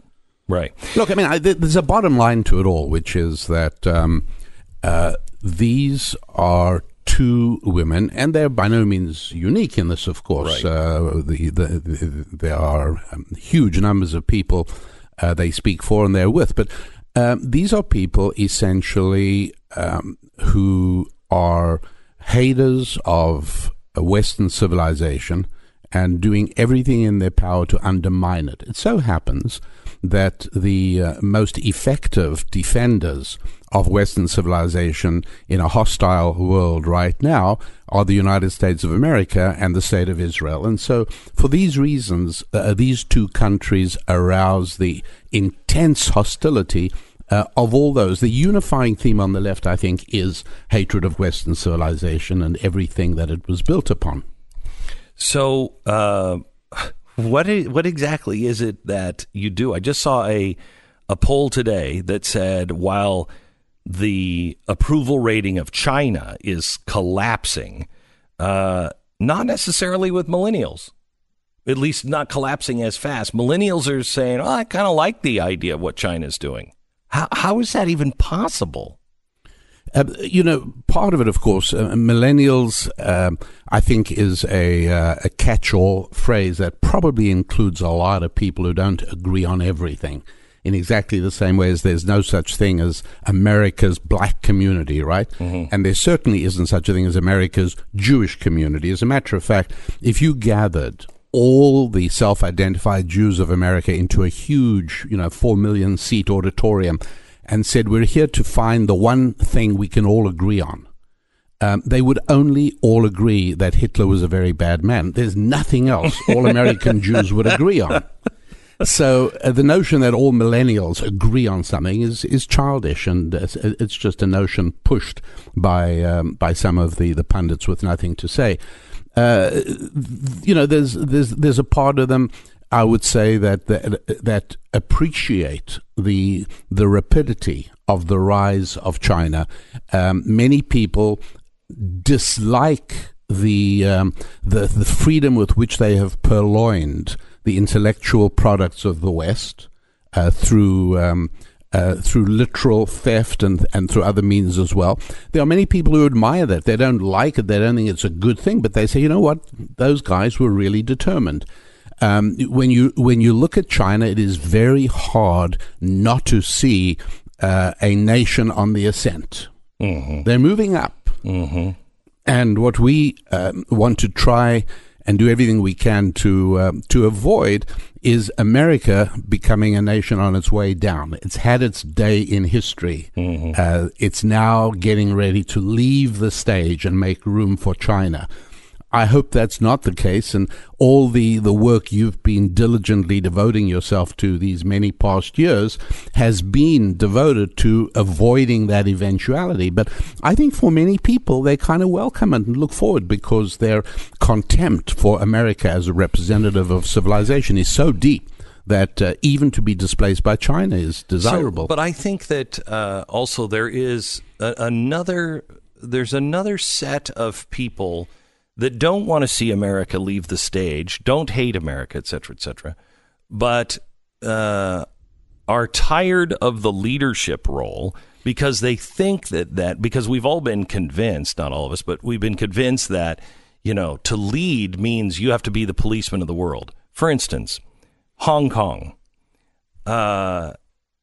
I don't know what to do about Hong Kong, except if I were president, I would be stating as firmly as I could, knowing who owns our national debt, that we stand with people who, search for freedom and understand the universal truths that all men are created equal.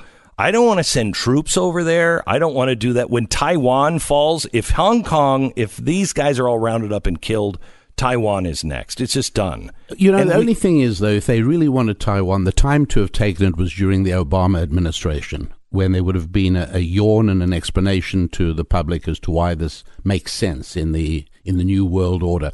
So I'm not sure they actually wanted. And for the sake of a discussion, Glenn, I would say that from a strategic point of view, it's not really a good idea to ever point a gun at anybody, particularly if it's not loaded. Yes. And so I don't think that making a statement about Hong Kong is necessarily a good idea, particularly since we're not willing to send in troops. Right. So, that was kind of my point. I mean, you can say that you're standing with people who have freedom, but that doesn't mean anything other than we salute you for recognizing these universal truths, but you're kind of on your own. Yeah, yippee. What good does that do us? So here's my dilemma. Isn't that kind of what America said? I'm reading a book right now called The Volunteer. Have you read that? No, I haven't. Really good. It's about a guy who's been erased from history by the Soviet Union, who volunteered to go into Auschwitz to find out what was really going on and create an underground movement in the camp and get the information out. It's incredible. I always read your recommendations, your book recommendations, and I'll read that one too. It's an incredible book. But he was just a normal guy. Now he's in the camp. I'm at the place now in the book. He's been there for about 2.5 years, and it's Auschwitz. And he's like, where is everybody? Did the information get out? Yeah, the information got out, but what are you going to do about it? What are you going to do about it? So we all know that was a mistake, but aren't we making those same mistakes with the prisons in North Korea or the prisons in China, these giant re-education camps? We know that that's what's going to happen to these people if they survive in Hong Kong. Do we have any responsibility? I don't believe we do. I believe now, as an individual, Glenn Beck might decide to support a ministry that tries to get people in there to help them. Right. But as a government of the United States with coercive taxing authority, to become the effective policeman, or even worse, the spinster aunt of the world, wagging a bony finger with absolutely no strength behind it, I think it's enough already. That's not what the government of the United States has responded. Nobody appointed them to promote values around the world. We promoted them to follow the Constitution, which says nothing whatsoever about being the policeman of the world. It's on the contrary. For many years, the early Americans knew the important thing was to absolutely stay out of the old world and its problems. And so I can't see any. But don't forget, so some were of we right to ignore what was happening in Poland and Germany with the Jews, should we have just done something as individuals, but we were right to stay out. Many people were doing things as individuals, but this idea that somehow the Allies were evil for failing to bomb Auschwitz. Hello, they were bombing Hamburg. They were bombing the Ruhr Valley. Right. They were destroying the dams. Right. Meanwhile, I'm not saying that. No. I see what you're saying, but I'm talking about before we even engaged in the war. Yes. A lot of this stuff could have happened. May have happened differently. But then again, World War II is really caused by World War I and our sticking our big nose into everything. And not letting the Germans win World War I, frankly. Yes. Right. So, I don't know. It's just a weird place because I think there's a lot of conservatives that are transitioning that have always been for, like these people who are like, let's go save the little guy. Let's go help. Let's stop this. But you look at the world and you're like, no, we only make it worse usually. Sometimes we make it better. Sometimes we don't. What we did in the Middle East. What a waste of money and blood. What a waste, It seems like there's like a certain hurdle to clear, right? There's a certain level of risk and a certain level of damage being done. Like Hong Kong, they're protesting in airports. It's important. I think moral support is important. And we can do that as individuals. Germany and the Holocaust is a different situation, right? There's a much higher threat level to us at that moment and also a much higher damage level. Even in Rwanda, where there's a huge, massive damage, that's not necessarily what's happening in Hong Kong. So there is, I think that our level has to be our response without deep thought needs to be no. Right, like we need to defer and default to no. We're not getting involved, and only when it raises to some insane level do we jump in. Popularity is that he says and he ran on that. This is all about America. You want to use tax money and the goodwill of the American people. It's not to fix up the whole world. It's amazing to me how people still on the left will say, "Oh, well, Donald Trump's a warmonger." We haven't had. We haven't had one that is this piece going, I think, since maybe Carter. Now, Carter was worthless. This guy is just like, no, it doesn't rise to this level. You know, he wants to stay out. He wants to stay out, and I think in a good way. Yeah. In a real good way. And going back, as you mentioned, the Middle East, the only rationale for dealing with Iraq was the conviction that there were weapons of mass destruction, which at the time was not an unreasonable assessment. Mm-hmm. But other than that, this foolishness that permeated so much of the Republican establishment at the time, that nation building, and we've got to bring democracy to the Middle East. Give it to people. Just how stupid can people really be? Yeah. Arrogant. I don't think they were stupid. I think they were arrogant. Yeah. All right, back in just a second. More with Rabbi Lapin. Stand by. First, let me tell you about X-Chair. If you want to stop what you're doing for just a minute and just listen, let the silence spin out for a couple of seconds. Now, do you hear that? The slight creaking, groaning noise every time you even move slightly? You know what that sound is? The sound of your chiropractor making a fortune. Little did you know it, but every time you wince with back pain, a massage therapy student gets her diploma. It's kind of like every time you hear the bell ring, an angel gets wings.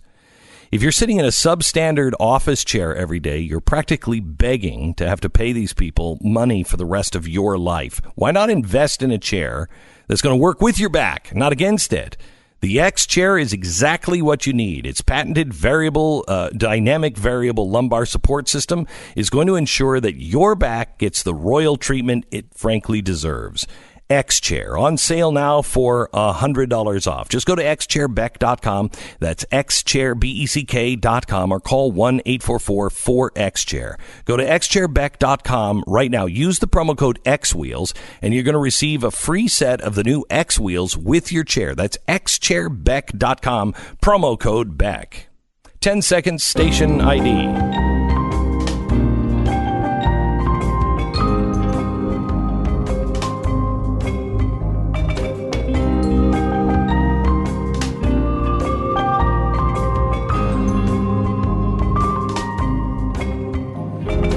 Rabbi Daniel Lapin, and I want to get him to tell the story about socialism and the world's first attempt at socialism coming up in just a minute or so. He told me this story once, and it has never left me, and it's just one of the best.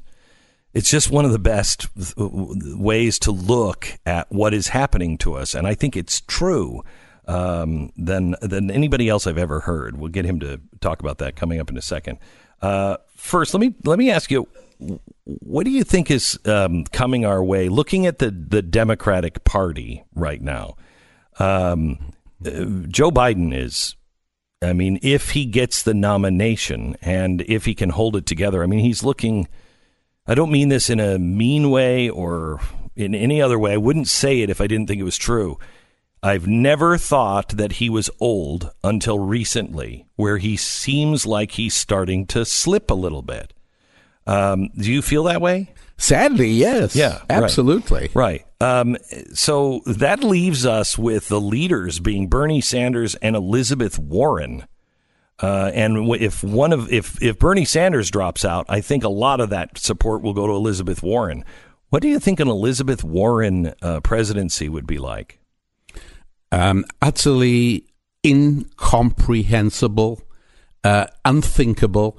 It would be a hard shift leftwards. Look, Bill O'Reilly just said that he thought it would be a depression, a 1930s depression, if she won. It's very possible he's right, because she actually has said, and so is her chief economist, a lady who's a professor at State University of New York, that the government can spend as much money as it needs to or wants to, because people must remember that the government always has the ability to print more money. It's new. It's the modern monetary theory, right? That's exactly right. Oh, yeah. You know all about this. I know yes. it. It's crazy. That's exactly what they call it. I was talking to a banker last week, and he's like, no, that's not true. And I said, yes, they're talking about it now in Washington. So for and MMT, here's you'll the problem. Here's the problem. Pick 100 university students doing any liberal arts program on any campus in the United States of America and ask the 100 people what's wrong with that statement. How many do you think will have the faintest clue that there's a problem? None. I agree with you. Very few. I don't think anybody knows why the government cannot just go ahead and print money in order. By the way, universal basic income depends on that notion as well. Correct. Okay. Back in just a second with Rabbi Lapin. I'm going to ask him to explain this part of the Bible that talks about socialism. What? Yeah, it actually, I think, does. It'll blow your mind next. You're listening to Glenn Beck. All right, let me tell you about our sponsor. It's My Pillow. I don't know how you sleep at night, but I toss and turn, and I'm constantly fluffing my pillows. You don't have to do that with My Pillow. You count sheep? Yeah, that didn't really work for me. It really didn't. It didn't work. Sometimes you just try to fall asleep by counting Bernie Sanders bad policies. Maybe, but I got up to 1,000 and I was still counting. The real answer to fall asleep and have a good night's sleep is My Pillow. My Pillow. Inventor Mike Lindell has developed a pillow that you really kind of almost have to be fitted for. You'll wake up refreshed in the morning, having slept through the night, and the best part, no dreams of crazy socialists taking over the country, which is very comforting. My Pillow, sleep all the way through. Get a 2-pack of premium pillows right now for $69.98 at mypillow.com. Call them at 800-966-3117 or go to mypillow.com and use the promo code Beck and you'll get that special deal. It's about $34 a pillow at mypillow.com. Promo code Beck. Go to blazetv.com/Glenn. Use the promo code Glenn. Get $10 off your subscription. Join Blaze TV today. I have to tell you, I'm so torn. I don't know which way to go. We were just talking about AI off the air with Daniel Lapin, and he just said something to me that I just have to pursue. You said for you, it comes down to how come, or how did you say it? Whether I said that the the absolute fundamental key to this discussion is whether identical twins have the same fingerprints or different fingerprints. And you responded immediately, different fingerprints. Right. And the question that we all have to come back with right away is, but that's impossible, because identical twins mean literally a split fertilized ovum and sperm. There is no DNA data that one child has that the other doesn't. So how do we end up with different fingerprints? It is absolutely inexplicable. Now, before anybody jumps in, oh, I know the answer. You really don't know the answer. Here's what you're going to say. One thing you're going to say is that buckle up. Contact with the uterine lining. The child moves his fingers over the uterine lining, and that causes changes. Well, that ought to produce an incoherent smudge. It doesn't. What we end up with is a perfectly coherent, different set of fingerprints, unique and different from anyone else in the whole world. How? Well, it's epigenetics. Now, epigenetics is a word that is created to explain something that at the moment is still inexplicable. Epigenetics is a theory that says certain genes get turned on and off in certain inexplicable ways. Look, we're dealing with a world today where it is an absolutely fundamental obsession that there needs to be a materialistic explanation for every life process. And they are desperate to find a materialistic explanation for this one. The fact remains that I have an explanation. Now, my worldview is that not that through a lengthy process of unaided materialistic evolution that primitive protoplasm transformed into plumbers and proctologists. I don't think that's what happened. The other viewpoint is that the good Lord created us and put us here, created us in his image and put us here. I can't prove that, of course. Right. But the point is, neither can the other side prove their viewpoint. These are decisions each and every person has to make for themselves based on their own evidence. So, and when you said unaided, you mean that it might have been that we crawled out of a swamp, but there was a design, there was a creation, there was a creator. Yes, we're ruling that out, right? Yeah. The left the theological narrative of the left is unaided materialistic evolution. Therefore, how do identical twins have the? Well, there's got to be some explanation. Well, there actually is. The explanation is that we were created in the image of a God. And the whole reason we call it monotheism is because God is unique. There's not a whole panoply of them. This isn't Greek mythology. And so if God is unique, then if he created us in his image, well, then obviously we're unique as well. And how are we unique? We are unique in our faces and our fingerprints. That's how we are unique. Our fingers are the metaphor for our creativity. You know, people speak the work of your hands. And for us to be unique there makes absolutely sense. To me, a fingerprint should better be called a soul print, not a fingerprint. And so will it be possible to create some humanoid monster? I don't know the answer to that. I have absolutely no idea. But well, we were talking about Elon Musk off the air, yeah. and you said if Elon Musk says it, unless it refers to batteries, I say no. I go the other way. Yes. Right. Yeah. And that brought me to AI, which is around the corner. Now, whether we get there or not, people speculate. But we are getting to a place to where artificial intelligence will become general intelligence and then super intelligent, and we will not be able to keep up with it. And they are already starting. Glenn, we already can't. Right now, it is impossible to fly an F-18 fighter jet without a computer. In other words, a pilot, any human being, lacks the speed. Correct. And I think the same is true for most passenger jets today. I think if there's a computer failure, basically you just need to get it down as quickly as possible because you can't fly it entirely manually without the electronics.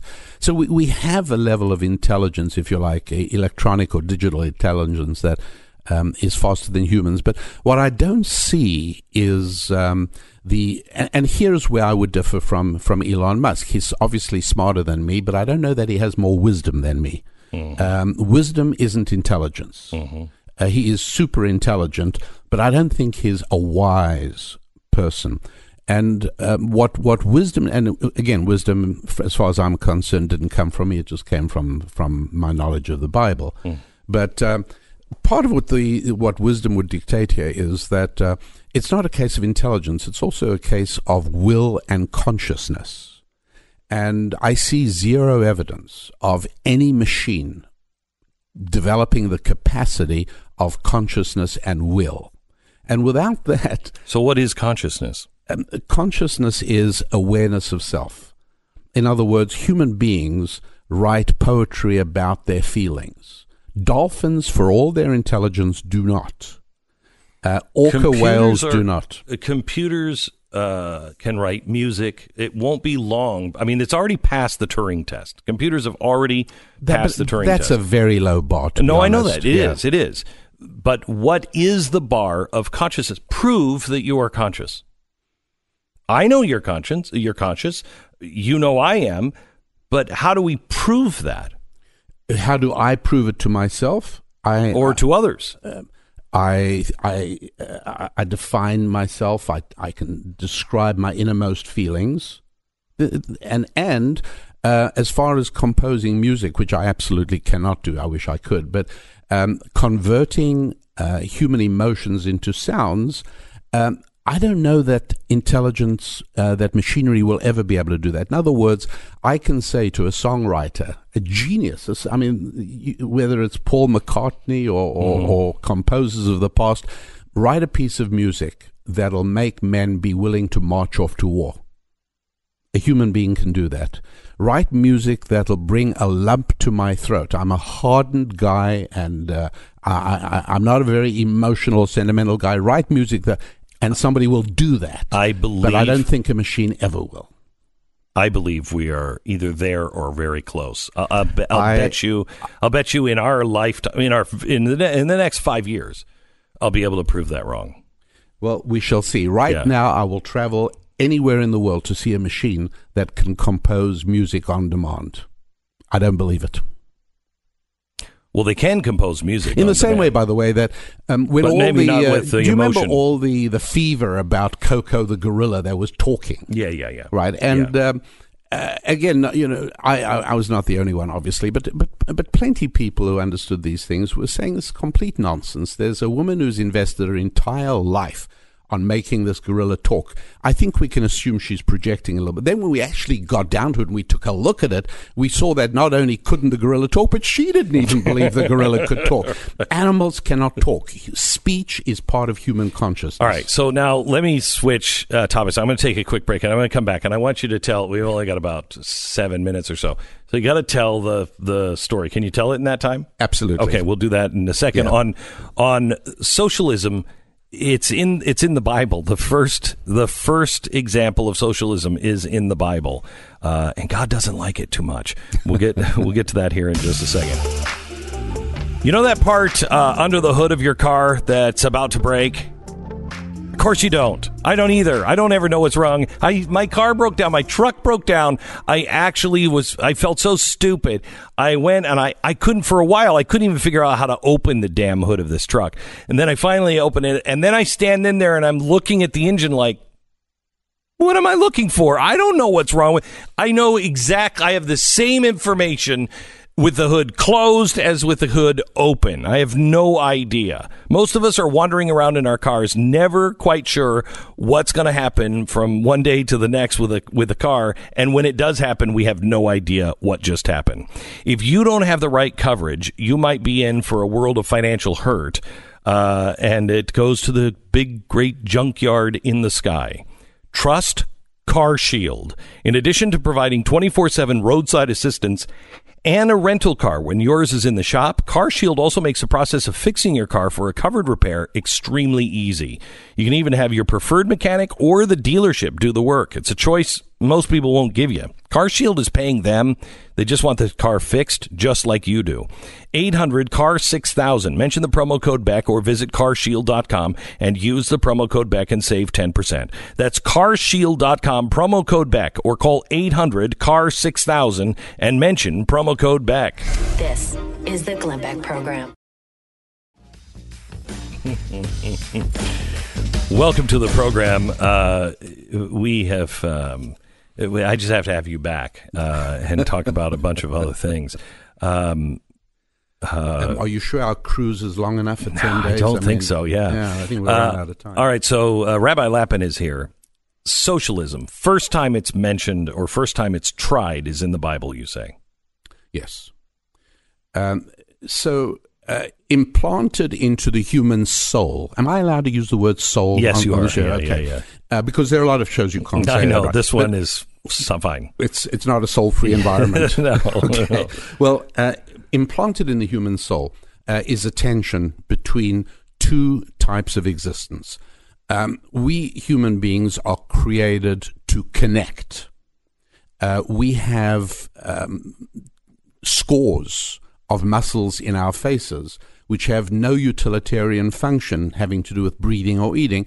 They are only there for expression purposes because a face-to-face meeting actually means something. Being made to connect, the good Lord created a world in which isolation is almost a death sentence.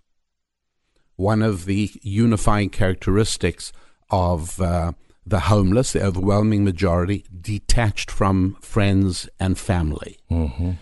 One of the unifying characteristics of mass killers, not only those who use guns, but also those who use knives, which the press is reluctant to report.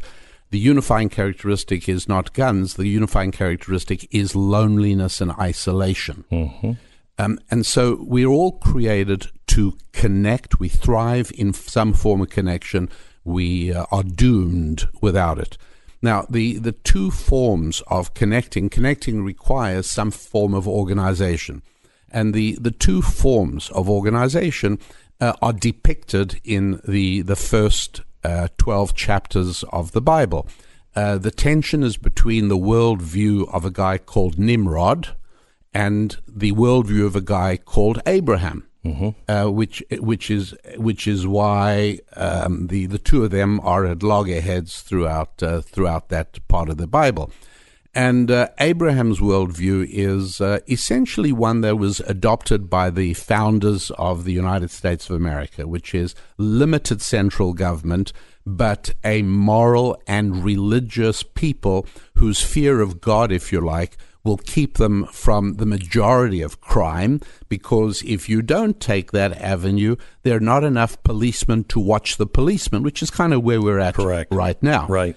And the Nimrod worldview is no, everything has to be centrally organized. And where this fundamental disagreement, I think it's worth spending 20 seconds on this, the fundamental disagreement comes from the fundamental worldview dichotomy of whether we were created by a good and loving God in his image and placed here, or whether we got here through a lengthy process of unaided materialistic evolution. If the latter, then we are nothing but animals. We are sophisticated animals. We're smarter than many animals. We're quicker than some, slower than others, but we're just another creature on the spectrum of biological life on the planet. The other worldview says, no, we are unique, touched by the finger of God. But if we're the other way, well, then just like animals in a zoo, or animals in the Kruger National Park in South Africa, or animals in a farm, there needs to be a zookeeper or a game warden or a farmer to take care of things. The name of that is the word government. And so the story of the Tower of Babel is really remarkable. In many ways, it's the most revelatory 9 verses anywhere in the book of Genesis. 9 verses at the beginning of chapter 11. We're going to run out of time. We have 2 minutes. Oh, I no. know, yeah. So I guess anyone who's interested just has to come on the cruise. You just have to come on the cruise. We'll cover it there. No, okay, fine. Well, the tower represents centralized control, obviously. And the tension is whether people are going to be bricks or stones. Right. And stones created by God, each one unique and different. Bricks created by man and only fulfills their function by each one being identical. And we find the bureaucrats' love of public transport is to make us into bricks. So we all travel in the same route. And they hate cars because cars are individual. They are unique. Each person picks his own color, picks whatever he goes where he wants, when he wants. The bureaucrat working in a Babel mindset hates the idea of unique human beings. That's why national identity registries and giving everyone a number. They love that because it lets them. How about government housing? You don't dare paint your front door a different color if you're in government housing. You're a brick. You got to be just like everyone else. So when God scattered them, changed their language, did he literally change their language, or did he disrupt the system that allowed them to communicate in an efficient form? No, it was a disruption of language. It was actually the breakdown of Hebrew into all the other languages. This is a big subject, and and will startle people. But yeah, the model that God is saying, look, and by the way, we find the word islands used in Genesis for that reason. It meant cultural islands. This was really the federal model of the founders. Let each state do its own experiment, and the other states can watch and see. If it's good, we'll follow. If it but not everybody doing the same thing all the time. What's your web address where people can find you? RabbiDanielLapin.com. You can also find his podcast On the Blaze. On the Blaze. Become a member or download wherever you find your podcasts. You're listening to Glenn